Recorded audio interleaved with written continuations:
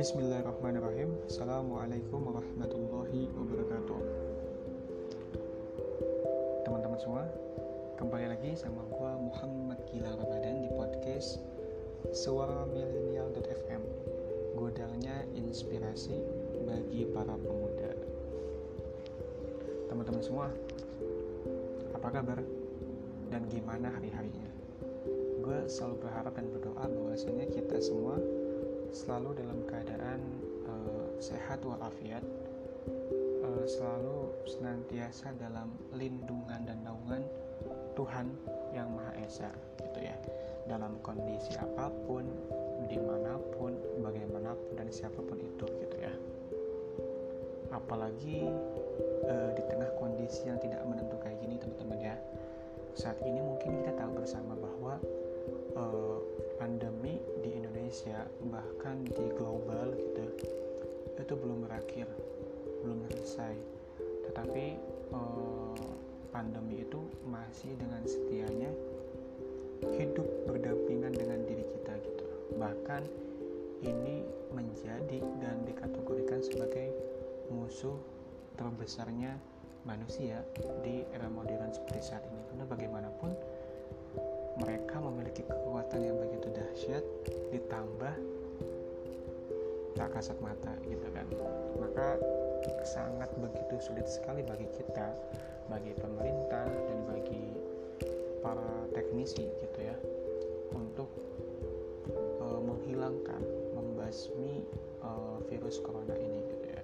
Maka di kesempatan yang berbahagia ini, di podcast Suara Milenial.fm ini, gue tidak akan capek-capeknya, tidak akan lelah-lelahnya, tidak akan henti-hentinya untuk kembali memberikan edukasi, memberikan pemahaman, pencerahan bagi diri gue pribadi dan umumnya bagi kita semua, untuk yuk sama-sama kita lebih menjaga, sama-sama kita lebih selektif, sama-sama kita lebih untuk waspada dan juga lebih taat dalam mematuhi regulasi yang telah dikeluarkan oleh pemerintah gitu ya. Karena bagaimanapun regulasi yang dikeluarkan oleh pemerintah untuk basmian atau untuk penghancuran virus ini, itu sejatinya adalah sebuah upaya yang begitu baik ya gitu. Maka hal tersebut apa gunanya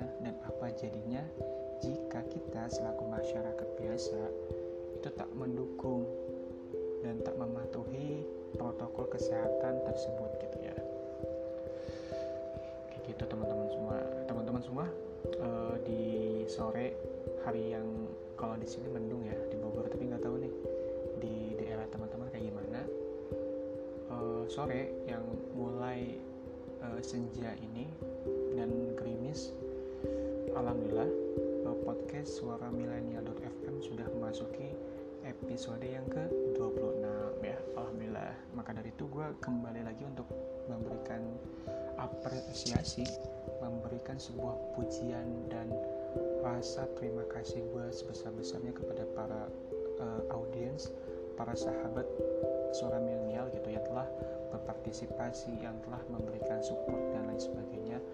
Karena gue yakin kalau misalkan tanpa ada dukungan, tanpa ada partisipan dan support dari semua pihak, mungkin apa jadinya ini gitu ya gitu. Nah teman-teman semua, di episode ke-26 ini gue mau mengangkat tema yang memang ada kaitannya dengan masa kini dan masa depan ya, saat ini dan hari esok. Apa itu? Yaitu hal-hal apa aja sih yang sekiranya bisa berdampak untuk masa depan kita, yang bisa berdampak di kemudian hari nanti gitu. Mungkin di sini teman-teman udah tahu, bahkan punya definisinya masing-masing gitu. Dan gue menyadari bahwasanya mungkin ini bisa dianggap dan bisa dikategorikan sebagai sebuah topik yang sekiranya sangat general sekali gitu. Tapi besar harapan gue ketika gue mengangkat tema tentang ini, bisa di antara kita itu ada yang terketuk pintu hatinya dan sadar, karena gue yakin sebatas pengetahuan itu nggak cukup tanpa didasari oleh rasa kesadaran diri, panggilan jiwa, dan keterbukaan pikiran kita. Maka dengan momen seperti inilah gue harap bisa mengupayakan, kemudian bisa meraih dari esensi hal tersebut gitu ya. Nah, di poin ini gue membaginya menjadi 6 nilai ya. Apa aja? Pada poin yang pertama atau pada nilai yang pertama, gue tempatin yaitu ranah iman gitu ya. Tapi teman-teman semua, sebelum gue mendeskripsikan dan menyebutkan kira-kira apa sih 6 itu, nah di sini perlu dikasih pemahaman dulu nih kepada kita semua bahwa teman-teman jangan pernah meremehkan apa yang kita pikirkan saat ini, apa yang kita lakukan pada saat ini gitu ya. Apa yang kita lihat, apa yang kita kerjakan, dan bersama siapa kita saat ini, karena semua aspek yang ada pada saat ini, yang ada di sekitar kita, sejatinya hal tersebut yang memiliki nilai yang begitu besar dan andil yang begitu kuat untuk bagaimana bisa menjadi dan kemudian membentuk diri kita seperti apa, bagaimana di masa depan nanti. Maka dari itu patut untuk untuk memahami apa sih nilai-nilainya, apa sih faktor-faktornya, biar bisa kita sama-sama saling mengingatkan, sama-sama saling bahu-membahu, dan kemudian di hari esok kita bisa untuk saling sukses gitu ya, bersama-sama gitu teman-teman semua. Nah oke, gue lanjutin ke poin-poinnya. Poin yang pertama yaitu iman ya. Gue tempatin posisi yang pertama itu faktor iman. Kenapa sih iman itu penting? Kenapa iman itu perlu? Karena gue pribadi mikir, dan mungkin teman-teman terserah mau setuju atau tidak, karena itu haknya kita semua gitu. Karena iman bagi gue itu adalah landasan dalam kehidupan ini. Bagaimana dan seperti apa kehidupan ini, narasi yang akan kita sampaikan itu ditentukan oleh iman kita. Ya kalau misalkan kita tidak bisa memiliki iman yang begitu kokoh, yang begitu bagus, maka kapal kehidupan kita ini itu nggak punya yang namanya keamanan. Jadi ibaratkan kita adalah kapal yang mengarungi luasnya dan juga kuatnya arus di samudra. Lalu kalau misalkan kapal itu dilapisi oleh bahan-bahan pokok yang kuat, kayu yang kuat, besi yang kuat, nah itu adalah iman. Kalau misalkan tanpa ada itu, maka sang kapal ini ketika diterpa oleh yang namanya badai, karang, batu dan lain sebagainya, maka akan tumbang, akan karam gitu. Tetapi jika sang kapal ini dilapisi oleh berbagai macam pokok ya, bahan pokok yang kuat, yang bagus, yang berkualitas, yaitu iman, maka sejatinya segala macam rintangan, cobaan, ada batu karang, ada batu es, ada badai, puting beliung, maka akan kuat gitu ya. Itulah sedikit definisi dari esensi pentingnya iman bagi kehidupan kita ini. Mungkin teman-teman punya definisinya masing-masing gitu ya, terkait iman tuh kayak gimana, iman tuh fungsinya sebagai apa. Nah di sini gue membicarakan iman itu bukan hanya dari satu aspek agama, tapi semua agama tentu dong, mulai dari Islam, Kristen, Yahudi, Buddha, tentu memiliki definisi imannya masing-masing. Dan gue yakin sekalipun definisi kita berbeda, tapi tujuan kita atau landasan kita juga pasti sama gitu. Lalu poin yang kedua, lingkungan ya. Lingkungan, kenapa sih lingkungan itu penting? Coba bayangin, gue menganalogikannya menjadi dua anak ya. Ada si A ini dia tinggal di kawasan yang benar-benar kumuh, kawasan yang benar-benar terhimpun di dalamnya itu orang-orang jahat. Ada mulai preman, ada mulai pengangguran, bahkan tukang mabuk dan pengedar narkoba gitu. Dari segi kesehatannya nggak baik, ekonominya semuanya pemulung, terus juga anak-anaknya nggak sekolah gitu. Terus si B ini ada anak yang memang hidup tinggal di kawasan yang benar-benar semuanya perkotaan pesat gitu. Wah, lingkungannya semuanya bersih, terus juga infrastrukturnya bagus, menunjang, pendidikannya tinggi, mulai dari isu kesehatan, mulai dari ekonominya semuanya mapan gitu. Nah, tentu dong sang dua anak ini antara si A yang hidup di yang kumuh dan si B yang hidup di perkotaan elit, tentu beda kan. Bagaimana cara ia dididik dalam kehidupan ini, bagaimana apa yang ia lihat, apa yang ia dengar, apa yang ia rasakan, itu sangat beda, bahkan perbedaannya antara langit dan bumi gitu kan. Dan gue yakin bahwa sejatinya itu bisa membentuk seperti apa kita di masa depan nanti. Tapi gue di sini nggak menjudge bahwa berarti sama aja kayak lu lang menjudge yang sekarang mereka tinggalnya di kawasan kumuh, masa depannya suram dan kesuksesan itu untuk yang tinggal di pemukiman elit atau mungkin yang punya latar belakang keluarga kaya gitu. Gue nggak bilang kayak gitu, tapi dalam artian di sini tuh gue mau menegaskan bahwa memang semuanya tuh dikembalikan lagi ke masing-masing individu gitu. Bahkan nggak sedikit kok di antara mereka yang dulunya itu harus hidup di lingkungan yang buruk, tapi kelak di masa depannya itu mereka sukses. Tapi sejatinya lingkungan itu punya andil gitu. Bagaimana mereka bisa menunjang, bisa membentuk kepribadian kita gitu ya. Bahkan mungkin di sini gue menekankan poin bahwa si anak A ini sejatinya nggak punya landasan dalam kepribadian dan pikiran yang baik gitu. Maka ya udah, ketika ia hidup di lingkungan seperti itu, maka kawasannya, maka orang-orangnya lebih cenderung mengajak ia ke dalam hal keburukan. Dan karena ia tak didasari oleh jiwa yang kuat, yang karakter, ia ikut-ikut aja gitu. Maksud gue poinnya di situ gitu. Lalu poin yang ketiga itu gue mau ngebahas tentang mindset atau mungkin pola pikir.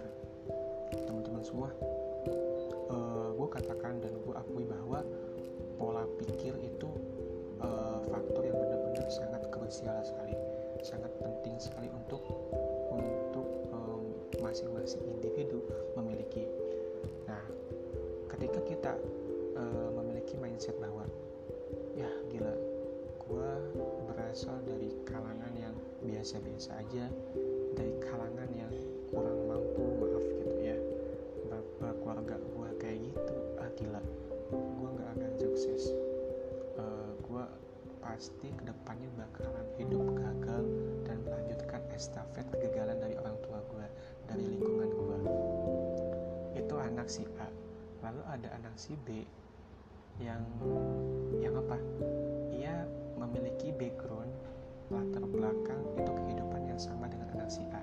Tetapi yang membedakannya itu ia berpikiran, ia memiliki pola pikir bahwa oke, gak apa-apa, gue hidup di lingkungan yang kumuh, pendidikan gue jelek, orang tua gue kayak gitu, teman-teman gue kayak gitu, gue gak bisa merasakan hidup seberuntung mereka yang berada di kota sekarang.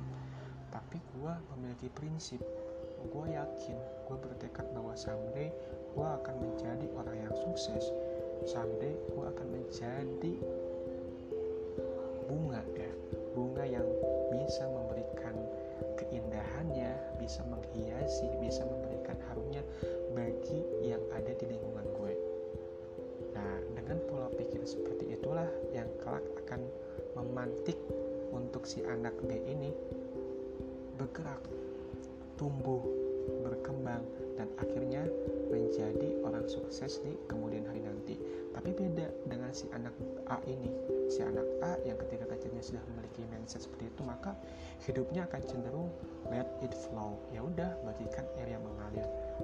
Umur 10, 11 sampai 20 tahun kayak gitu, sampai 20 tahun kayak gitu, sampai 30 tahun juga akan kayak gitu sama. Sampai dia dewasa, sampai dia tua akan sama kayak gitu. Ya meskipun kita nggak tahu, mungkin barangkali ada aspek yang bisa menunjang hidupnya gitu, tapi kan terkait masalah mindset itu terbukti bahwa sangat memiliki pengaruh yang begitu kuat gitu. Lalu selanjutnya yang keempat ya, ada teman ya. Teman-teman semua, gue menanamkan prinsip ini di dalam jiwa gue.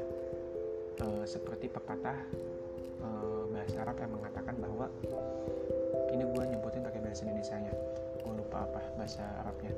Jadi jika kita berteman dengan tukang minyak wangi, maka sejatinya kita akan tertular wangi tersebut.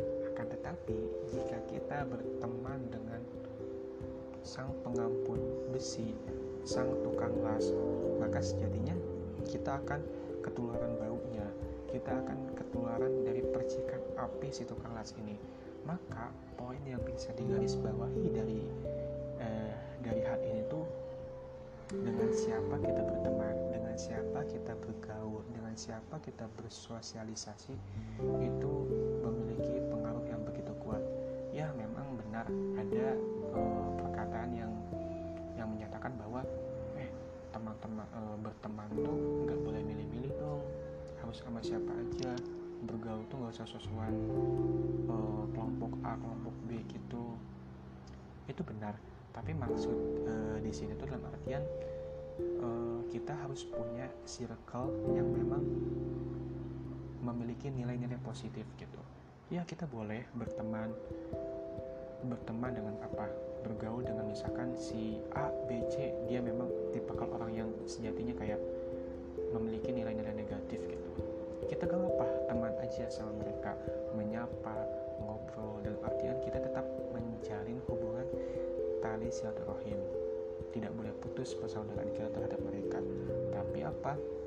Kalau misalkan kita ingin lebih bergaul, lebih dalam, lebih dekat, lebih erat, ya maka kita harus mengacu dan berkiblat kepada mereka yang sejatinya bisa memberikan kita nilai-nilai positif kayak gitu. Ya, jadi bedakanlah narasi antara sebatas bergaul untuk menjaga tali silaturahim, untuk menjaga tali persaudaraan, dengan menjalin relasi persaudaraan yang kental, yang kuat gitu. Itu beda kan narasinya, jelas-jelas beda banget. Lalu poin selanjutnya yang kelima ya, ada di ranah keluarga gitu ya. Teman-teman semua, gue bilang bahwa keluarga itu mungkin adalah sesuatu faktor yang tidak bisa kita kontrol tuh. Jadi misalkan kayak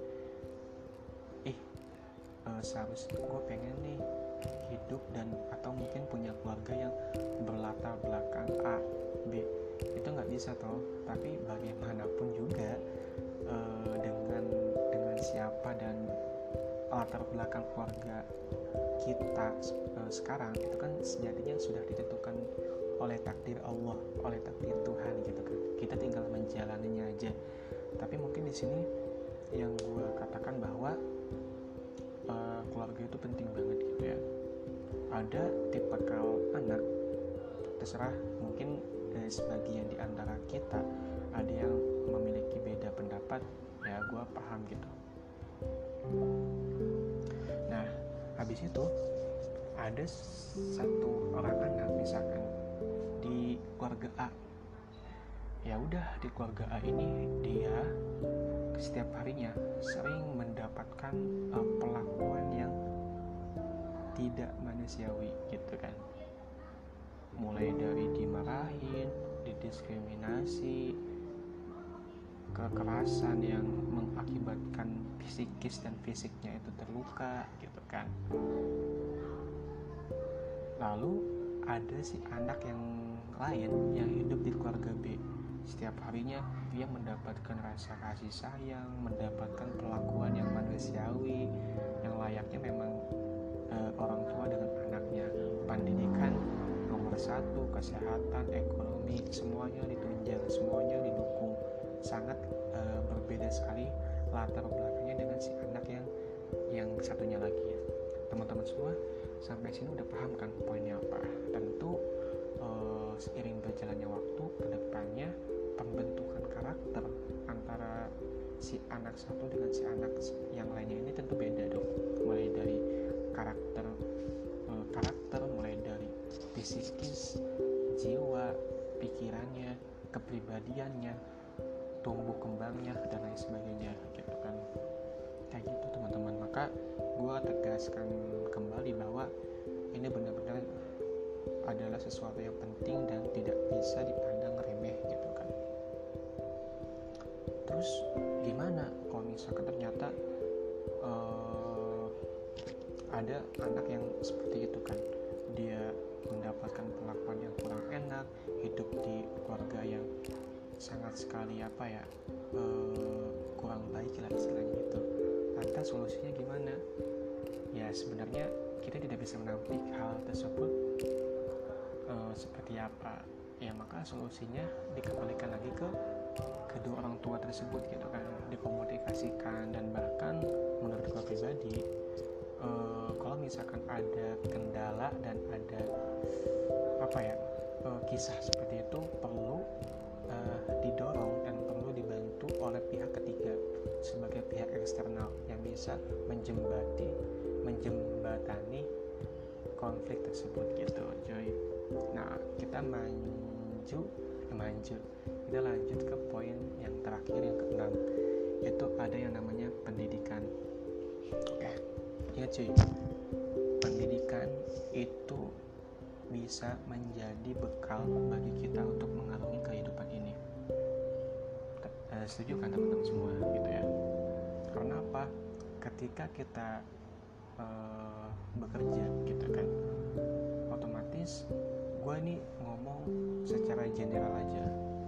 Ketika kita misalkan bekerja di sebuah substansi A, B, C, maka sejatinya skill yang harus kita miliki untuk menunjang suksesnya pekerjaan kita, yaitu kita petik, kita dapatkan ketika di kuliahan itu kan. Ya meskipun kita nggak bisa menampik bahwa ternyata ada loh misalkan anak yang tidak kuliah, anak yang tidak berpendidikan tapi sukses, anak yang jurusannya A kerjanya malah bidang yang beda. Nah itu mungkin beda cerita ya, tapi di sini gue mau ngebahas secara generalnya aja gitu kan. Mungkin di sini gue dapatkan sebuah pelajaran yang penting banget, bahwa sebaik-baiknya pendidikan itu bukan hanya ketika kita belajar di sebuah instansi A, instansi B, enggak, tapi pendidikan itu kita bisa dapatkan di mana? Di jalanan, di kehidupan yang nyata. Itu adalah esensi pendidikan yang sesungguhnya gitu kan. Karena apa? Ingat 40% pendidikan yang kita dapatkan di instansi itu akan kita terapkan di dunia pekerjaan, tetapi 70% pendidikan yang kita dapatkan di kehidupan yang nyata ini, entah itu di rumah, entah itu di pergaulan teman-teman kita, entah itu di jalanan, entah bagaimana kita bisa melihat sesuatu yang ada di depan mata kita, di lingkungan kita, maka itulah yang bisa menjadikan navigasi, yang bisa menjadikan bekal bagi kita untuk mengarungi kehidupan ini gitu. Karena kita nggak mungkin toh kayak misalkan mengarungi kehidupan, mengatasi sebuah permasalahan, tapi ternyata kita nggak punya landasan yang kuat, karakter yang bisa problem solving gitu, tapi malah didasari dengan misalkan ilmu matematika untuk menyelesaikan permasalahan hidup. Itu kan sejatinya kurang nyambung gitu ya. Itu teman-teman semua.